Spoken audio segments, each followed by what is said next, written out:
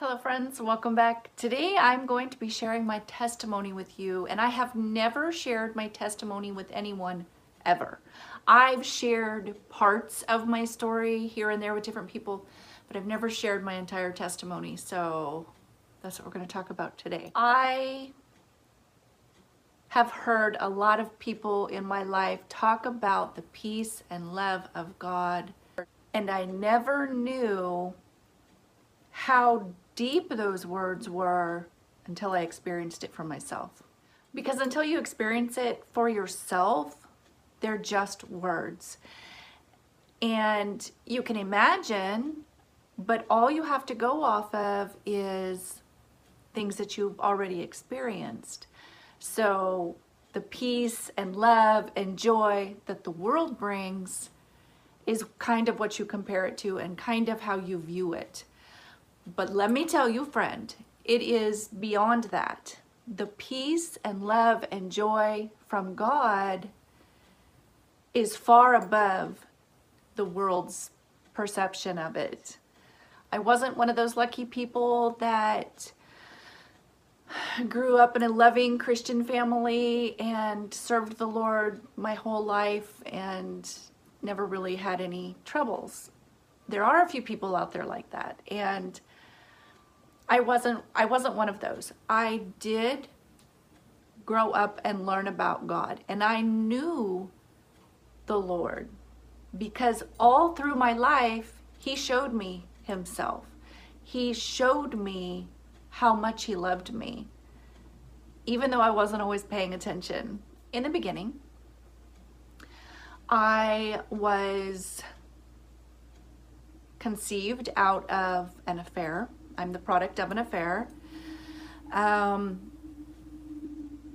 that was something that was told to me multiple times as a child. And as a child, it's funny how kids kind of take the blame for things, even something like that.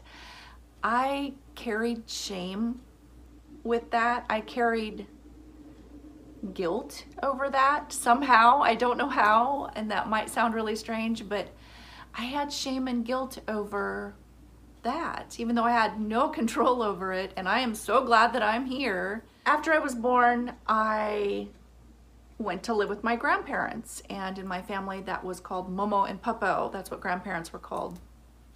So I lived with Momo and Popo, and I was very, very attached to Popo. So I thought I would share a quick photo with you of me and Popo together. That was my security. That was, I felt safe and loved, and I was learning about Jesus. Actually, I have memories, very early memories of being like, I remember sitting in a high chair and my grandma, Momo, standing over me singing Peter, James, and John in the Sailboat. And that was I don't remember the whole song, but it was a Sunday school song. And she was doing the hand motions, Peter, James, and John in the sailboat, out in the deep blue sea.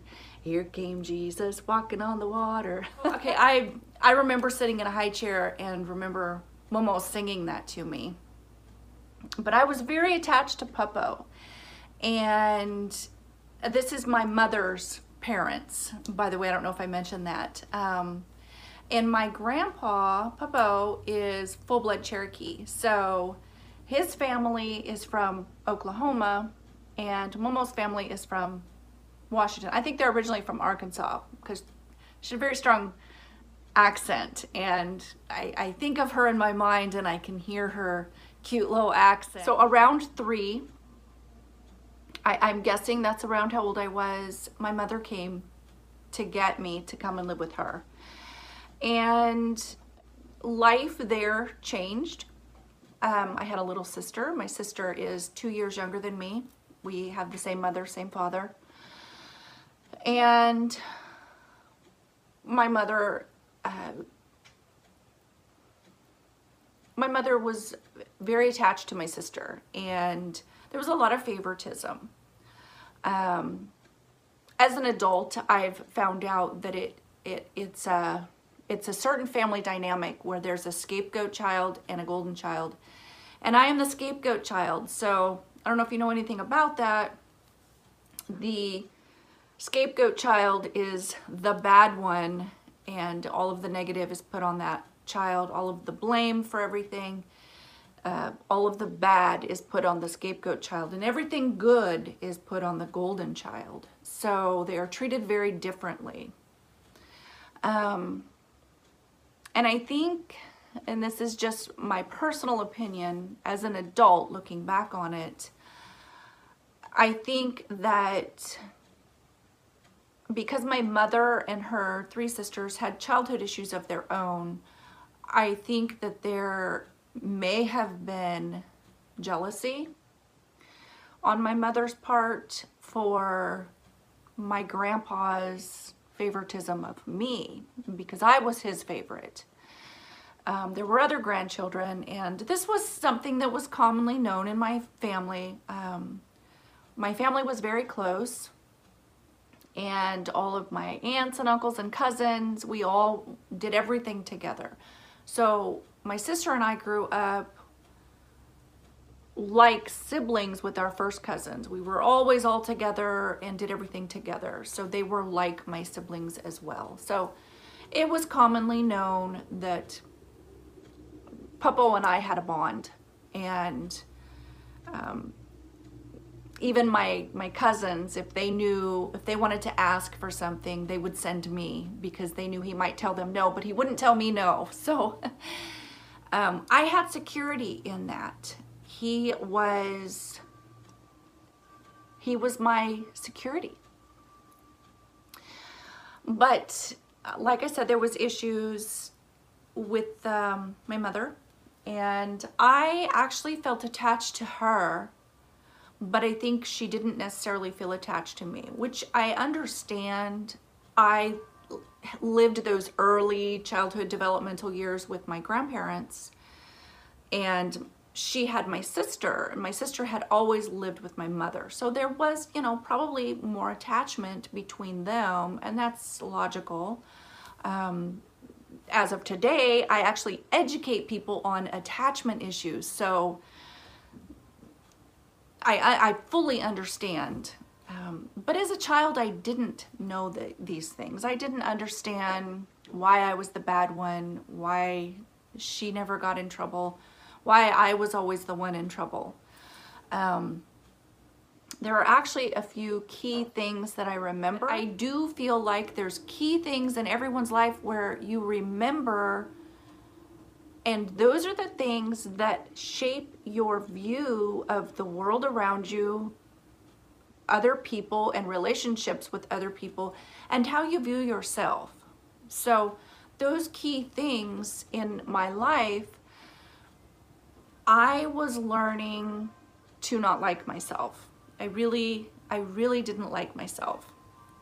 And I couldn't even put a finger on why, because I didn't know why I was bad. I just knew that I was the bad one. So through those childhood years, there was a lot of things that were said that really stuck in my mind. And a couple of those things were, my sister and I were both told multiple times growing up that our family had a curse on it, and that witchcraft ran in our family. And not only did it run in our family, but we were told that witchcraft will follow generations and be passed down through generations. And like I said, you know, these were things that we were told over and over, and that it had came from the Indian side of our family. My grandpa, Puppo, and his siblings were raised by his grandparents because his parents had passed away. I guess his grandpa was a Baptist preacher, and his grandmother was a step-grandmother. She was a witch. And there was all these stories how she used to call owls to the windows and scare the kids, and all of these things happened. There was lots of stories that was told to my sister and I growing up about not only things that happened like that in our family history, but also it seemed like my mom always lived in a haunted house. And, you know, these things that would happen in these houses, she would tell us about these things too. And I remember her telling me when I was little, she would be giving me a bath, and I would always be looking behind her, and sometimes I would scream. And it was as though I had seen things, I could see things that were there that she couldn't see. All of these little things was kind of setting me up for, well, if witchcraft, if curses and witchcraft and things run in our family and it follows generations, it's obviously going to come to me because I'm the bad one. And I knew it was a constant reminder, and I just have a little story here as an example of how I was the bad one. Actually, I'll share two stories. One time we were at Momo and Popo's house, and they had one of those really big TVs that sat on the floor, and everyone was in the living room watching the Barbara Mandrell show.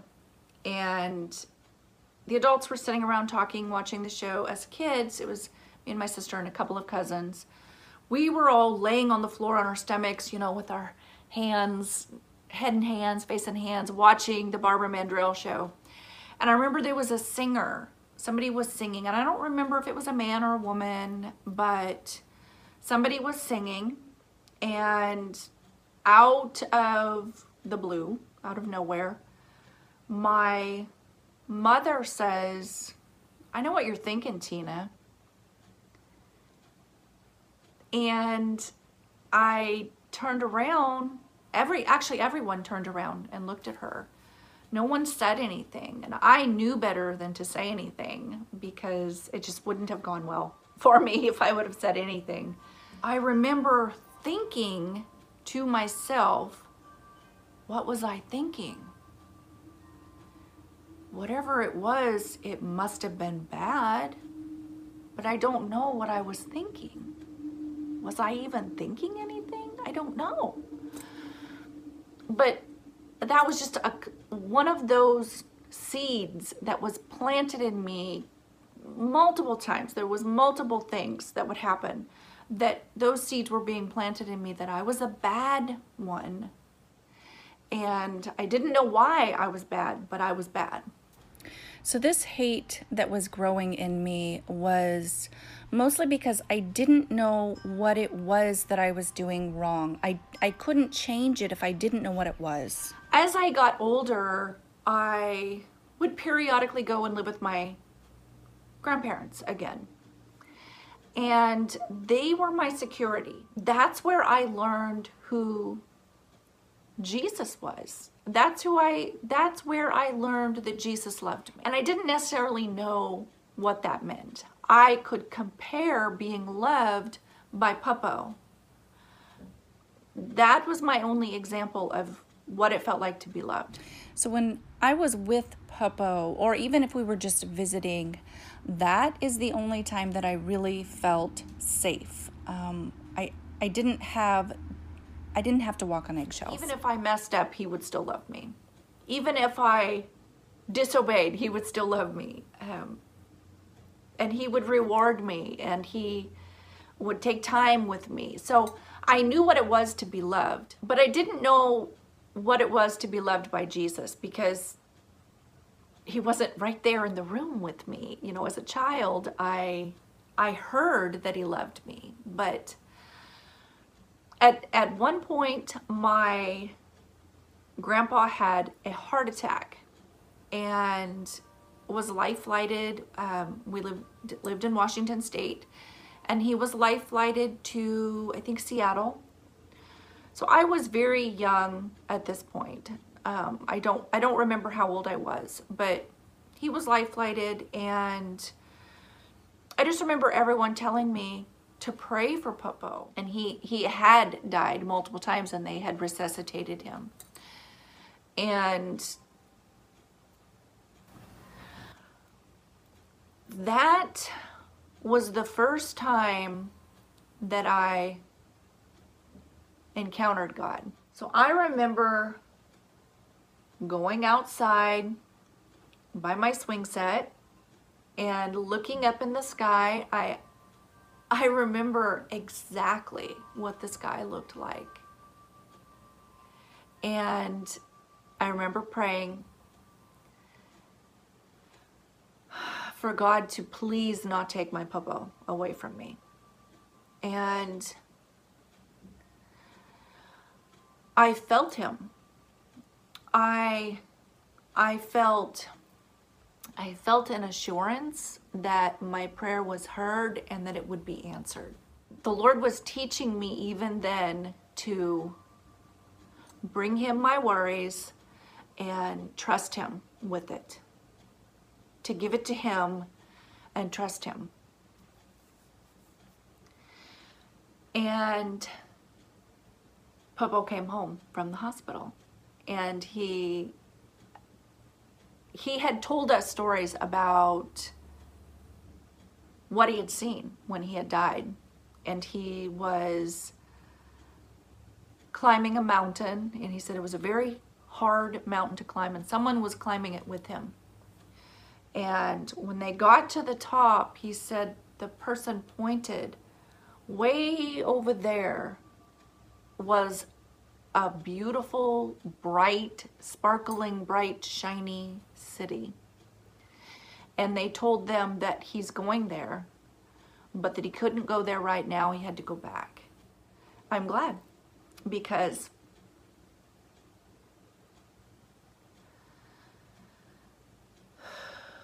this episode is brought to you by Shopify. Whether you're selling a little or a lot, Shopify helps you do your thing, however you cha-ching. From the launch your online shop stage, all the way to the we just hit 1 million orders stage. No matter what stage you're in, Shopify's there to help you grow. Sign up for a $1 per month trial period at shopify.com/special offer, all lowercase. That's shopify.com/special offer. I had him for another 15 years. After Mount St. Helens blew in 1980, my family moved to Oklahoma. Like I said, that's where my grandpa was from. Growing up in Oklahoma was amazing. And even though there was, troubled parts in my childhood, I can look back on my childhood and say I had a good childhood. I loved my childhood. When we moved to Oklahoma, there was a lot of being outside, and from sunup till sundown, me, my sister, my cousins, we were all outside. There was points in my life still where the Lord was always there. He always showed up. And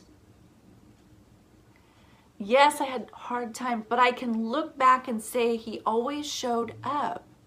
And there were highlights that stood out to me. I remember when I was 9 years old, I got to go to church camp, and it was for a week.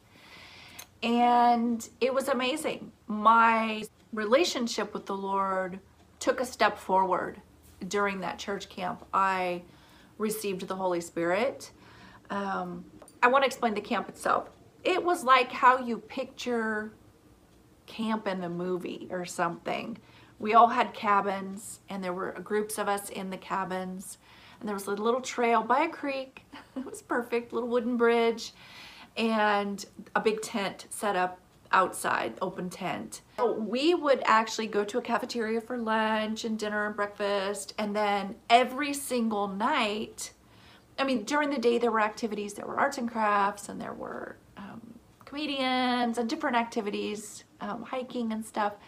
But every single night there was preaching, and it was focused towards kids. We would all go to this tent at night, like an old-fashioned tent meeting for kids.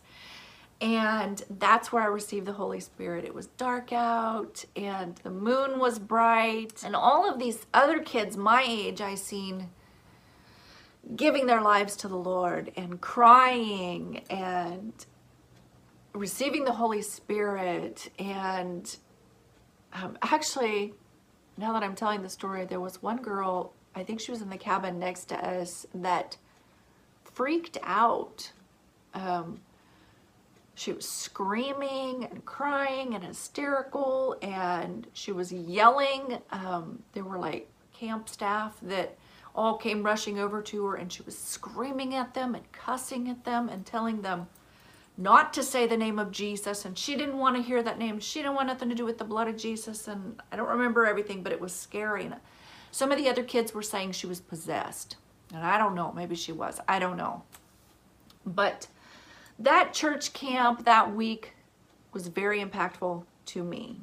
It showed me that my relationship could get closer to the Lord. And you know, it kind of, now that I think of it, it showed me that there was strength in numbers with the other kids there, and being united. We felt united and at one, and it was such a beautiful experience. It was just so amazing. So I came back from church camp very excited. And the church that we went to in our little tiny town in Oklahoma, it was Calumet, Oklahoma. A family from TBN came as guests to our church, and it was the Tripp family. I don't know if any of you remember the Tripp family, but I actually, where is it? I actually had a crush on Terry Tripp, and that was the youngest son. And hold on, let me show you. And here's my old Bible from back then. This thing is just really falling apart, I'll tell you.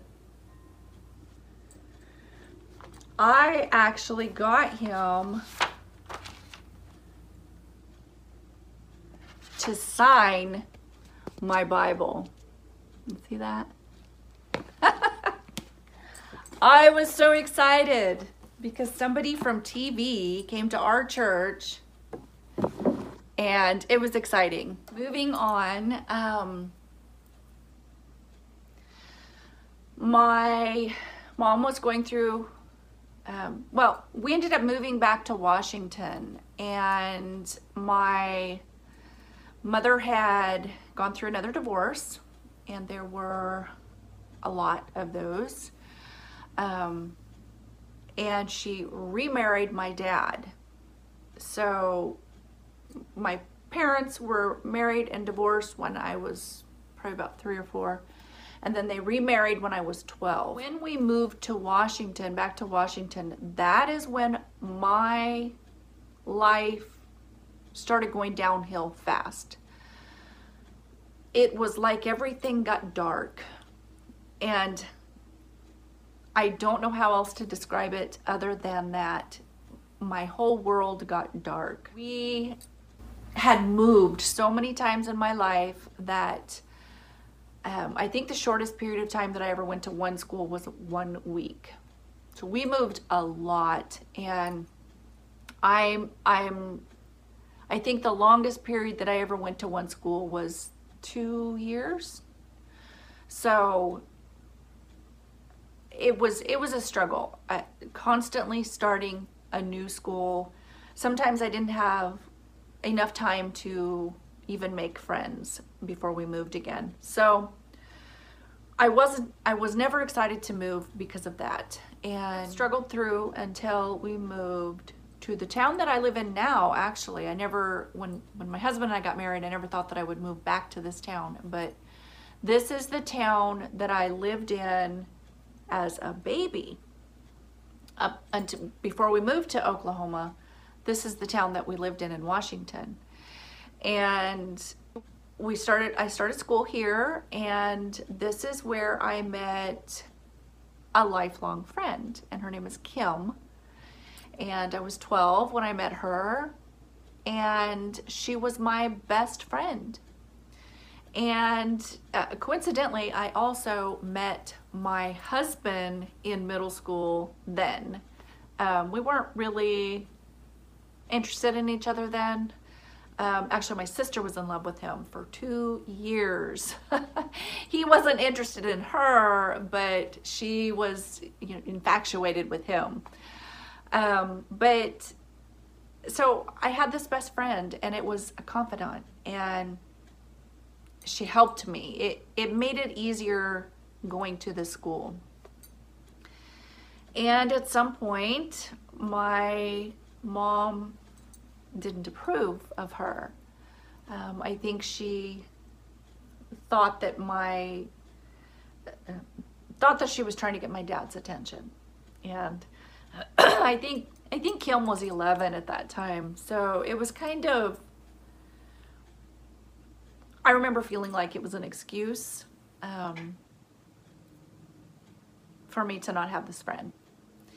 So we were banned from calling each other on the phone or spending the night at each other's house. And actually, Kim had wrote me a letter. We've seen each other every day in school, but she had wrote me a letter, and I got it in the mail, and I got in trouble because she wrote me a letter. I wasn't allowed to have this friend anymore. And it seemed like from that point on, it was a fast decline.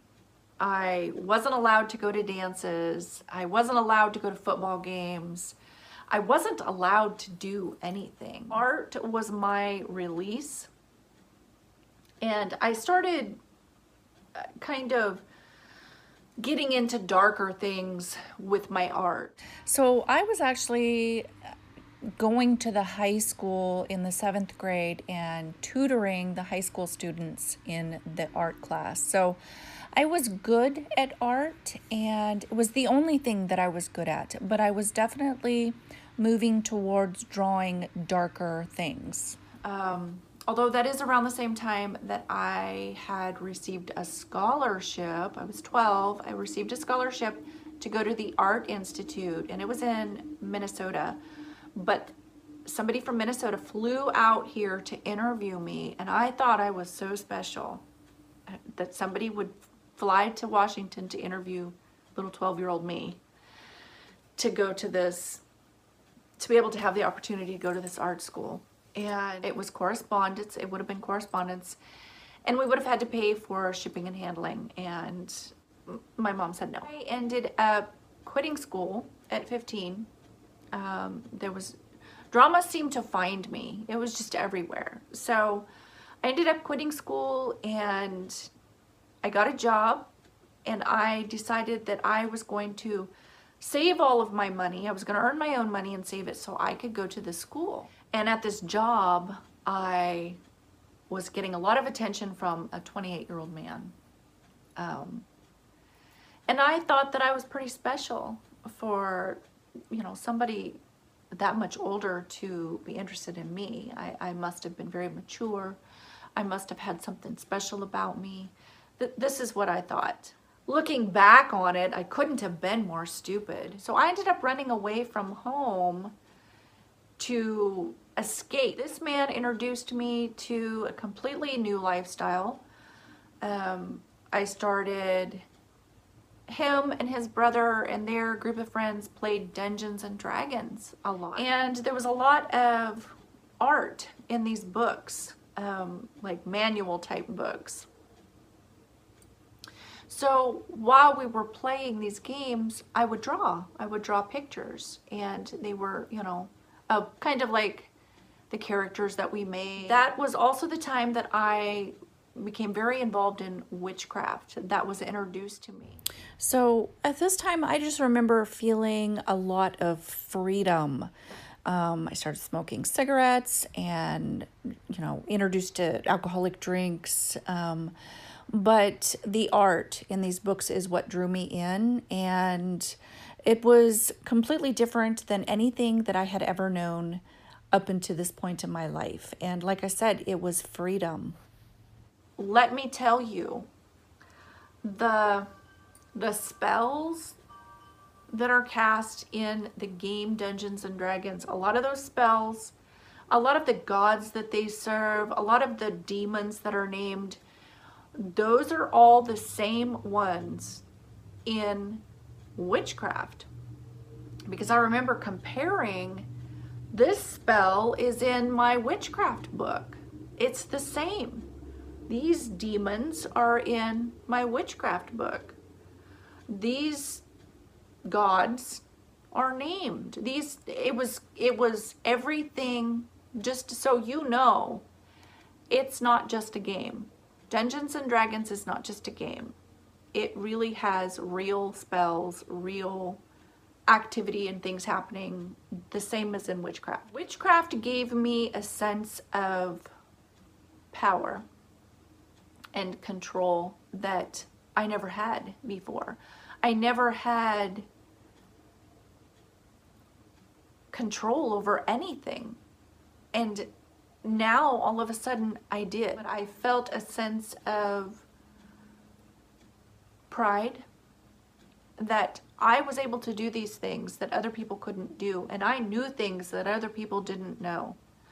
And I could make things happen. So, as strange as this might sound, this actually fed my anger that had built up in me. It fed my bitterness and the rejection that I felt. It fed it and it grew. I wanted them to fear me. I wanted them to be sorry that they treated me that way. I've seen a lot of scary things. Now, I want to make clear that I was never involved in anything that was sacrificing animals or killing animals or anything to do with blood or anything. It was nothing like that. It was nature magic is what I was. And it was very selfish. All of the things that I could do or make happen or, it was all very selfish. It was all about me. I was trying to fill this emptiness that I had in me, this anger that I had in me, this self-loathing. I was trying to fill it with something to make me feel good about myself, to make me feel proud of myself. Now, I knew it was wrong. I knew that God's word said not to get involved in these things. I knew that. My mother was a Christian. And I remember growing up hearing her say, this person or that person doesn't like me because our spirits clash. Their spirit is at odds with my spirit. I thought, she doesn't like me. Actions speak louder than words. She clearly did not like me. So obviously, my spirit clashed with her spirit. And I was bad. That's what I had been taught. That's the impression that I had been given. And, if you did something or called somebody out on something, you were cut off. And today they call it ghosting. And technically I'm being ghosted right now by multiple family members. And that's how it would happen. It wouldn't be just one person. If one person ghosted you, everyone did. And that's to teach you a lesson. Not to call things out. Not to have a voice. So witchcraft gave me a voice. I figured if I was going to be the bad one, I might as well embrace it. I thought that was my only option, because no matter how much I tried to be good, it was never good enough. It was never, I was never right. I was always wrong. So at Evernorth Health Services, we believe costs shouldn't get in the way of life-changing care, and we're doing everything in our power to make it possible. Behavioral health solutions that also keep your projections at their best? It's possible. Pharmacy benefits that benefit your bottom line? It's possible. Complex specialty care that cares about your ROI? It's possible. Because we're already doing it. All while saving businesses billions. That's Wonder made possible. Learn more at evernorth.com/wonder. If I was trying my hardest to be good and it wasn't good enough, why would I even try at all? Why waste my time trying at all? During those years, I started having sleep paralysis. You're awake, but you can't move, you can't talk. You feel like you're fighting with every ounce of your strength to stay in your body. And I don't know how to describe that, but that's what it feels like. Like something is trying to take you out of your body and you are fighting to stay. And it's an evil presence. And a fear grips you. And during one of those times, I had a near-death experience. I was 16. I felt like I was falling. I opened my eyes, and just for like a split second, I could see myself. I was up in maybe the corner of the room, and I could see down at myself laying on the floor. I looked like maybe I was just asleep.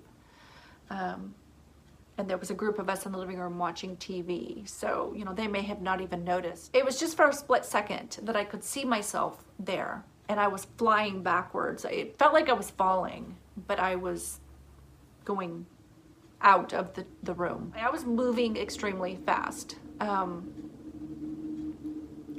Wherever I was extremely dark. I knew that I had left my body, and I knew that I was going to hell. I knew that that's where, I knew I was falling, and I knew that that's where I was going.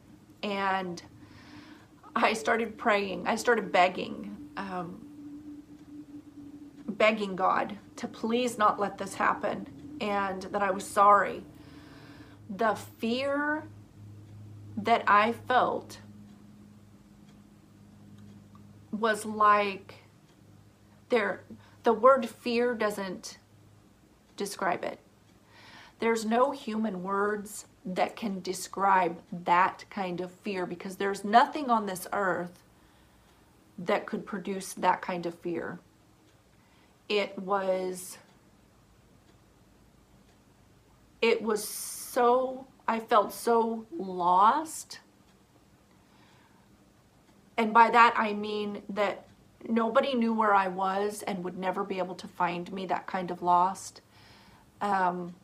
It felt the same as if someone had picked me up and put me in another universe. You would never know even where to look for me. I was so lost. That's the best way to describe how the strength of the word lost, I guess, is what I'm trying to describe to you. The fear is like fear and panic and hysteria and horror, and like 1,000 times all of these words combined. There's no words that can describe that fear. I didn't see anything. I didn't hear anything. Other than there was a sound of, it almost sounded like a rumbling sound.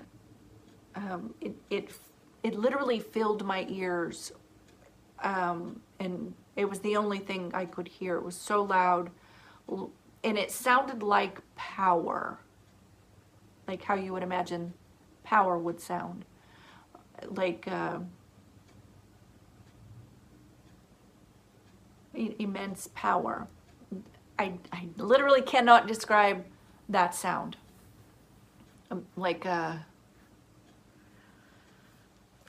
I don't know how to describe it.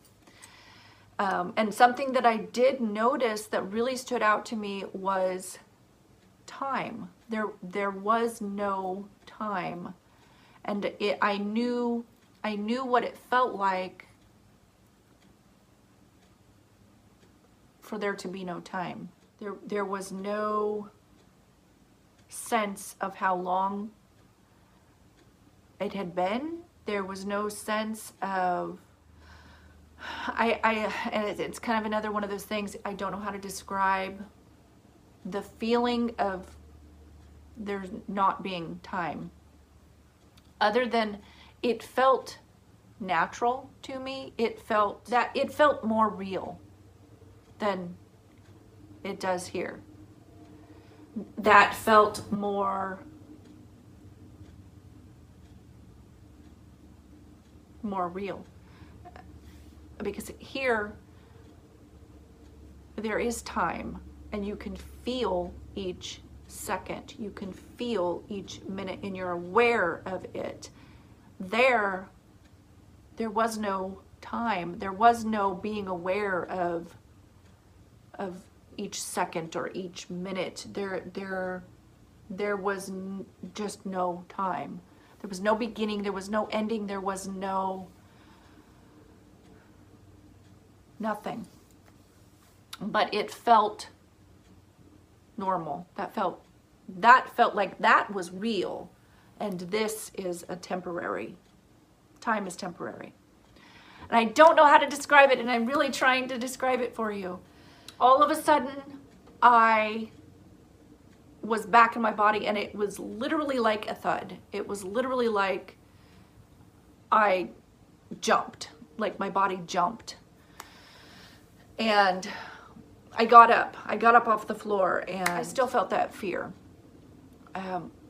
I noticed that my shoulder was cold. And it was just like, I knew that someone had their hand on my shoulder. It was just like, you know, somebody has their hand on your shoulder or your leg, or maybe they're holding your hand, and when they move it, it's cold because it had been warm. My shoulder was cold because somebody had their hand on my shoulder the whole time, and I didn't know it. And I knew that it was the Lord that brought me back. Maybe he allowed me to see it. I don't know. But I hate to say this, but it didn't change my life. How stupid would someone have to be for that to not change their life? But it didn't change my life. I continued in all of those things that I was doing. And every time there was a sleep paralysis, which I didn't even know that's what it was called then. I just knew that literally something would come over me, and I couldn't move and I couldn't talk. And I would be screaming in my mind and fighting to move. And then I would just break, and I would be able to move. We ended up moving to Oklahoma, that boyfriend, and while I was there, you know, I continued in that same lifestyle and met key people that taught me more so. I lived near Mama and Popo, and that having Popo there reminded me who I was, and he was always looking out for me and always taking care of me. And I decided I wanted to come back to Washington. I wanted to try to do right again. And I wanted Mama and Popo to be proud of me. So I wanted to leave that lifestyle, and I wanted to come back to Washington and start over. So Mama and Popo paid for a bus ticket for me, and I remember Popo talking to another Indian gentleman that was getting on the bus, and Popo asked him to look out for me and told him that I was his youngest daughter. Because when I was little, I called him Daddy Popo. So actually, oh, here it is. So I keep things in my Bible, and Popo had kept this. So after Popo passed away, Momo gave me these things. So I had made this when I was little, and it's in my Bible now, but you can see that I spelled it wrong, but that I called him Daddy Popo. So I came back to Washington and stayed with my parents. Nothing had changed, and in fact, it was worse. So I was 16 at this point, and this is when I first got home. All of those things that I had not been allowed to do when I lived at home, my sister was doing. So it was kind of like a slap in my face. So I moved out and eventually ended up with that same boyfriend again. The one that was an older man. At 18, I got pregnant and went through pregnancy, kind of hoping in the back of my mind that that would repair any sort of relationship, but it didn't. About a week before I had the baby, I had a dream that my mother took the baby and wouldn't give him back. I thought that was absolutely crazy. Obviously my subconscious was really, that's how I viewed things. And, you know, maybe with pregnancy hormones added in there. So during this time, we were actually getting ready to move and was packing, and we were going to be moving into the apartment building right next door. So instead of driving everything in a truck, we were just carrying it over by hand. And of course, I went into labor and had the baby in the beginning of December. My mom offered to watch the baby. And, you know, it would be hard to carry a bunch of stuff, you know, carry stuff over and move with this baby. I agreed.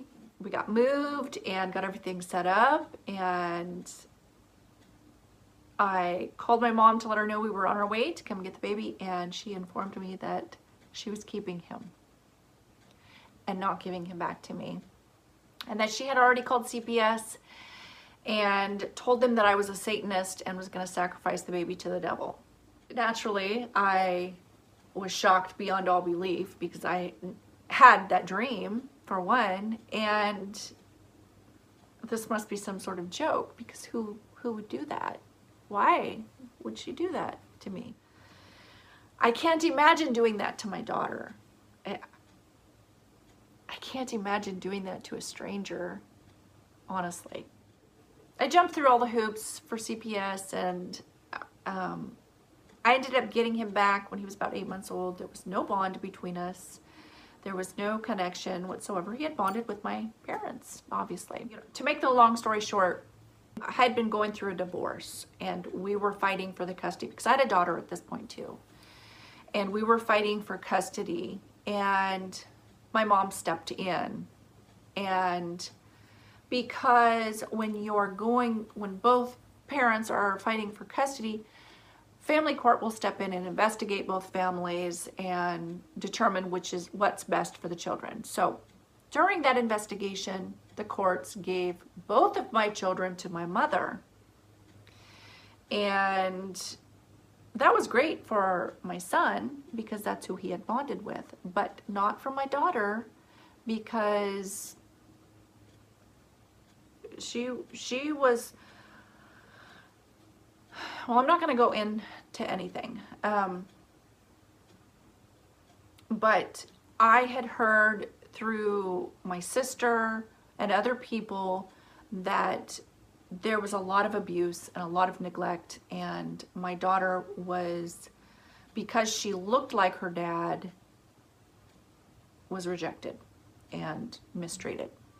And the favoritism that happened between my sister and I had greatly intensified between my son and my daughter. So just for reference, my daughter was 1.5, my son was 3.5. And that was hard for me to deal with, because I had a bond with my daughter, and that separation was the worst thing that I had ever gone through. By the end of court, I got my daughter back, and she got my son. So my mother did raise that son. I did not have a lot of contact with him. I wasn't allowed. He wasn't allowed to spend the night at my house or or anything. She legally changed his name to hers, and I wasn't even allowed to correct him or discipline him if we were all, like there was a family get together or something. If I had even blinked at him wrong, there was a huge public scene. And it wasn't just me. No one was allowed to discipline or correct him. So when I did get my daughter back, she would never smile, ever.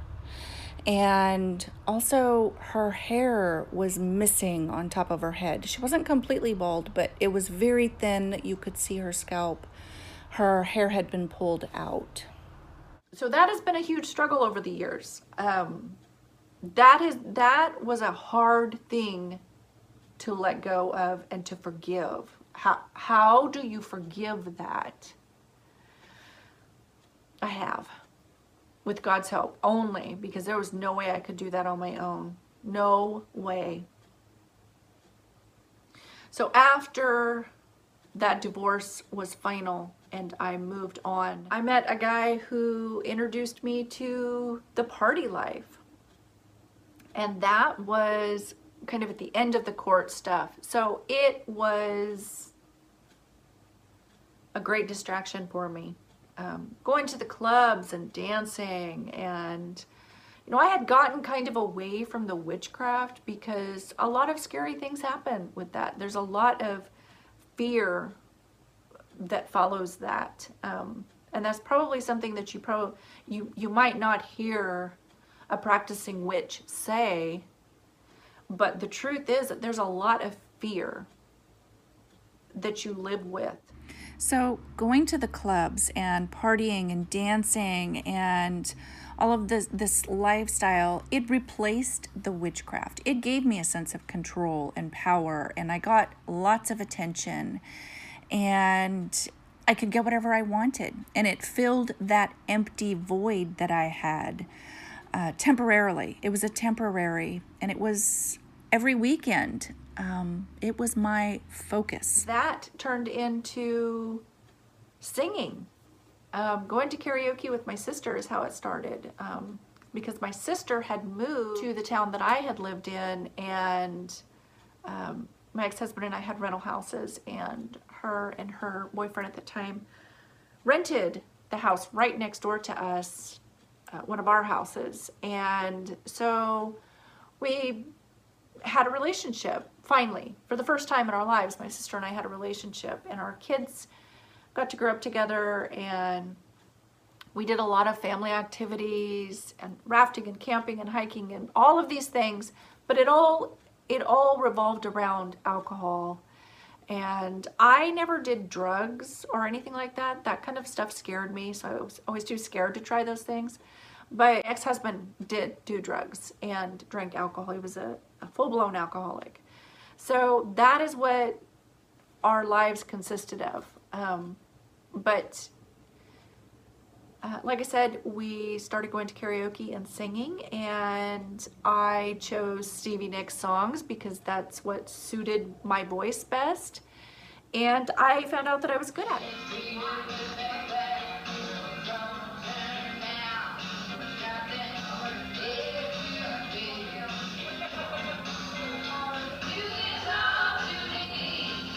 So like I said, this is the first time that my sister and I had a relationship, and this was something we decided to do together and alone.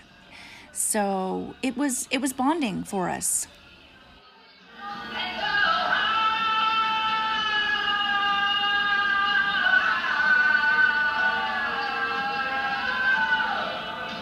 I would win every contest I entered. I would win.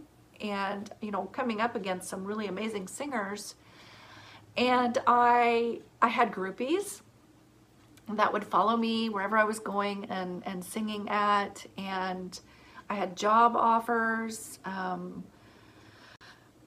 was offered a job in Las Vegas to be a Stevie Nicks impersonator. And the costumes and the music started stirring up old feelings. That kind of opened the door, reopened the door to witchcraft. And witchcraft is one of those things that for the rest of your life, it follows you. It might not be there all the time, but it will periodically come back and try to find an open door to come back in. And that was an open door, singing Stevie Nicks songs that talked about witchcraft and talked about magical things. I started to want a life change at that point in my life. I wanted something that I remembered from my childhood. I wanted that peace and happiness and that joy in my home. I wanted it for my children, and remembering it from Momo and Popo's house. I wanted my house to feel like Momo and Popo's house. Drama always kind of stirred up when I would try to go to church. But there were periods where I would go for quite a while and then I would slack off and go to the clubs, or just, I was kind of in a back and forth stage. And then there were things that would happen in that house. The marriage itself had a lot of domestic violence in it, and the home that we lived in was built in 1907. And there were some strange things that would happen in that house. A lot of strange noises and things like that. So, and if you would talk about it, like maybe somebody had stopped by and you would talk about strange things happening in the house, a door would open by itself or slam by itself, or there would be just weird things that would happen. And I remember one night my ex-husband had been in the wash house. The house was old enough that it had an actual wash house outside, which consisted of a wood stove and lines to dry clothes in like a little building. Had a concrete floor and an old, washing machine in there, and he had turned it into more like a shop. But the wash house, he was sitting out there one night by himself, and the kids were asleep.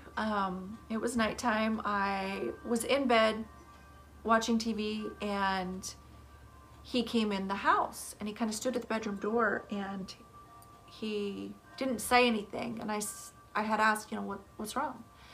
And he kind of mumbled, and he would start to tell me, and he'd be like, "Oh, never mind, you won't believe me."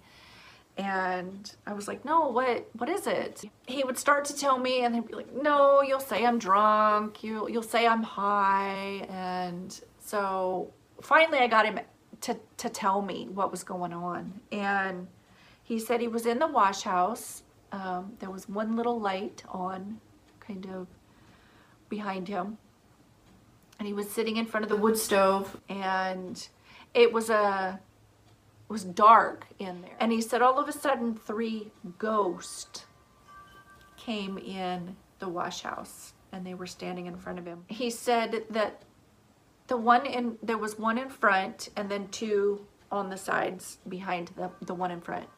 And the one in front was kind of gray, like the outline of a person, but you couldn't see. It was just like the outline of a person, but like kind of like a gray smoke, and you could see its eyes. He said the 2 behind were black, like black smoke, and same thing, kind of the outline of a person, and all you could see was eyes. And he said that they were trying to talk him into something. They were talking to him. And he said, but they didn't have mouths. And I said, well, because I'm thinking to myself, okay, likely story. I said, well, how were they talking if they didn't have mouths? And he said, I don't know. He said it was kind of like I could hear what they were saying in my mind. And he said, I would say to them, do you mean this? And all 3 of them would nod their head at the same time. He would never tell me what they were trying to talk him into. Never. He would never tell me. And he said, I told him I can't do that. I believe in God. And he said, right when he said God, this bright light came in the room, and it was so bright he had to turn his head away and cover his face up with his hand because it was so bright. He said after a couple minutes he looked and it was all gone. The light was gone and they were gone. The ghosts were gone. And he started to come into the house to tell me. And on his way in, one of them came back and stopped him and said, whatever you do, don't tell Tina. She's going to say you were drunk. She's going to say you were high and you imagined it. She's going to say you passed out and dreamed it. Just don't tell Tina about this. And he went ahead and came in the house and told me. And when he told me that, I had such an anger rise up in me. I didn't have fear at all. I immediately went stomping outside into the dark alone. It was night. It was in the middle of the night. So I went stomping out in the dark through the yard out to the wash house and told them, how dare you? I command you to leave in the name of Jesus. I was really going to get him. And that's why they didn't want him telling me. Because they knew, I knew I had power in Jesus' name. And I don't know what they were trying to talk him into. But God intervened. God, that wasn't the only time he intervened at that time in my life. Like I said, there was a lot of domestic violence. And at one point, while the police were there, the police had taken me aside and told me, do you know that he's building a bomb in the basement? Or that he says he's building a bomb or something to that effect. And I had just decided right there that I was leaving. And I had tried to leave many times before and I couldn't. And if I did, I would end up coming back. I had worked enough that year to where I was getting a tax return. And usually when that would happen, I wouldn't get my tax return. It would go to my mother because she charged me child support. After the police left, they wanted to know if I wanted to file a report for domestic violence. They were taking him to jail. I called my dad. Now, my mom and dad had divorced by this point. That was my mom's 6th marriage. I knew that I had only a certain amount of time because this had happened so many times. I knew about the time period that I had to work with. Around that same time, I got a call from an apartment complex in the same town that my mother lived in. And this woman on the phone told me that my name had been put on the list for a low-income apartment to get an apartment there. My name had been bumped up to the top of the list, and she was calling to see if I wanted the apartment. And to move in would cost nothing because it was a low-income apartment and they go by your income. So to move in, I could move in for free. I got a letter from the IRS saying that, or from child support saying that my child support had been paid off and that I was getting my tax return, that I could actually get it that year. My dad showed up and got me a U-Haul. And people came over and they helped me pack and move. All within this short period of time. I think it was about maybe 3 days. 3 or 4 days that I had to work with. And I don't care what anyone says. For the rest of my life, I know that God does not approve of divorce. But I also know that God is the one who got me out of there. He literally made everything fall into place for me to be able to leave and set it up exactly, because that was only God could do that. No one on this planet could ever convince me that that was not God who did that. Everything lined up within such a short period of time for me to be able to leave, with money and a place to go and a way to get there. And there was a lot of drama after I left. A lot of death threats, and I ended up having to get a 5-year protection order. But I moved to a new town, started a new life, and God stepped into my life.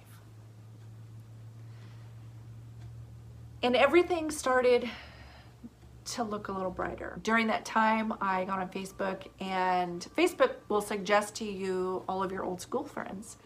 Well, I met or re-met my friend Mike from middle school, and we hit it off.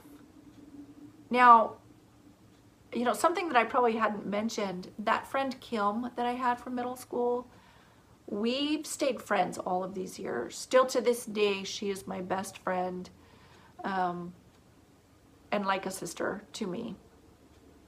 And we've had our disagreements on things, mostly on our beliefs, because she's a Jehovah's Witness and I am not.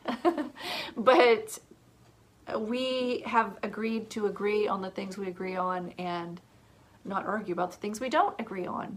So our friendship is more important. And you know what? It comes down to adults talk to each other. And you know, I had witnessed so many people in my life, and they still do this. They get mad at you and they ghost you and they block you out and they don't talk to you. That's not healthy. That is not a healthy way. And even the Bible says if you have a problem with someone, go and talk to them.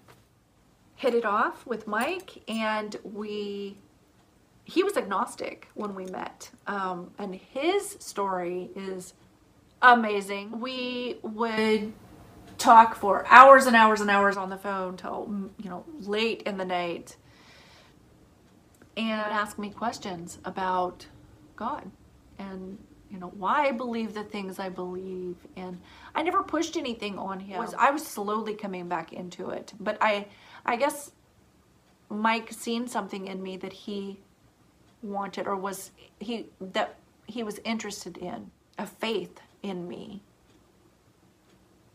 that he was interested in, that he wanted to know more about. He ended up accepting the Lord, and we ended up getting married, and my life has changed so much. Literally, it has flipped upside down from what it was then. And we've had our struggles. In the beginning, our, you know, blended family did not blend. His daughter has a few different mental illnesses, and they were, you know, pretty severe. She tried to kill us. During those dark periods of time, I pressed in. I didn't pull away. I seen God move in my life. He proved himself to me. I was going to pursue God, and he had proven himself to me. He had proven that he had a plan for me. He had saved me. And I was so stubborn. I just kept living my life for me. But he was patient. He proved to me that I was worth being loved. I was worth more than I thought that I was. You know, I'm reminded of two verses that really stand out to me. Number one is, if your parents forsake you, if your mother or father forsake you, God will pick you up and take you as his own. And there's actually a little video clip that I want to insert. I heard Sheila Walsh talking about the bummer lambs. And she used to be on the 700 Club years ago.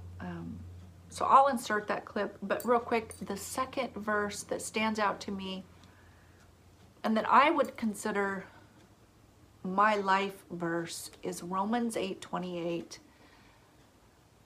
And it says that God works all things for the good of those that love him and are called to his purpose. See the spring lambs. I would watch little lambs being born, and it's the most beautiful sight, but every now and again, a ewe will give birth to a lamb and immediately reject it. And there's nothing the shepherd can do.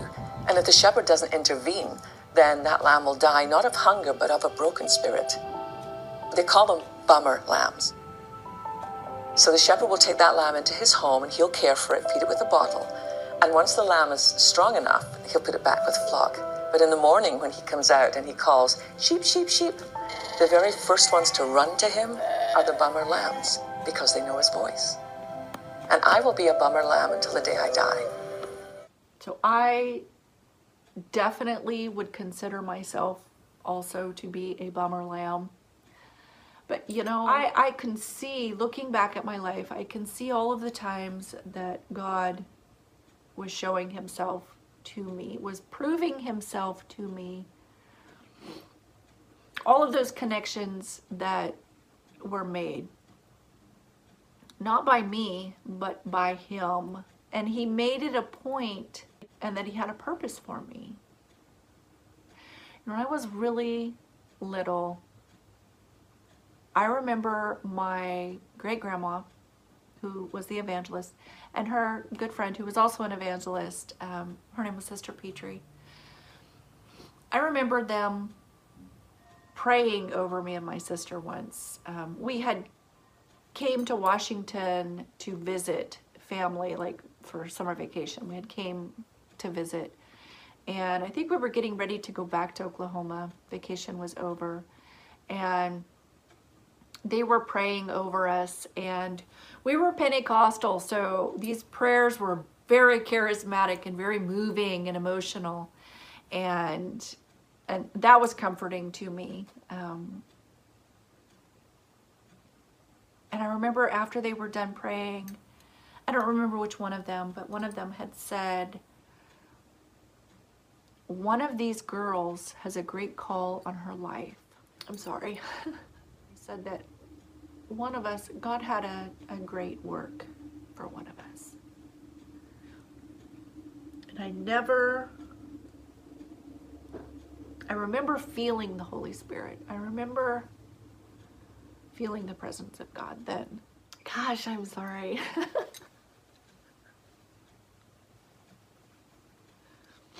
I never thought God would want me. I never thought that that was me. I was the bad one. And why would God want a bad person? What made the biggest change in my life was two things. When I got baptized, I was prophesied over that night. The people didn't know that I had just been baptized that day, and the Lord started using me in different ways from that night on. When I really started pressing in and reading my Bible and not being just a superficial Christian, not just going to church on Sunday and then doing whatever I wanted for the rest of the week, I grew closer to him. I got to know him better. And a real relationship began. A parent-child relationship. And I definitely needed that. I have a parent that I can go to now that loves me no matter what, I don't have to prove myself to be loved. I don't have to earn his love. I can make mistakes and he'll still love me. I can ask him anything and he'll teach me. And I have security and peace and joy in my life. And it's bright. So probably the biggest thing that I've discovered through this is my past did not define me. I was trying to build something on my own, happiness on my own. I was trying to find power and control over things that I had no control over. But the truth is, there is no power greater than God. And there is no way to change those things but through the blood of Jesus. And his blood washed me clean. All of those bad things have been washed from me. They don't define me. I rededicated my life to him and fully gave myself to him. I've never struggled with sleep paralysis since then. It's never came back. I don't worry about what people say anymore. I used to. I never thought that I could have this happiness in my life. I never thought that I could feel the contentment that I have now and the acceptance that I feel. And I don't have to worry. I know that I'm loved. Nothing can compare to that happiness, to that peace and joy that only God can bring. And now at this point in my life, I know what that means.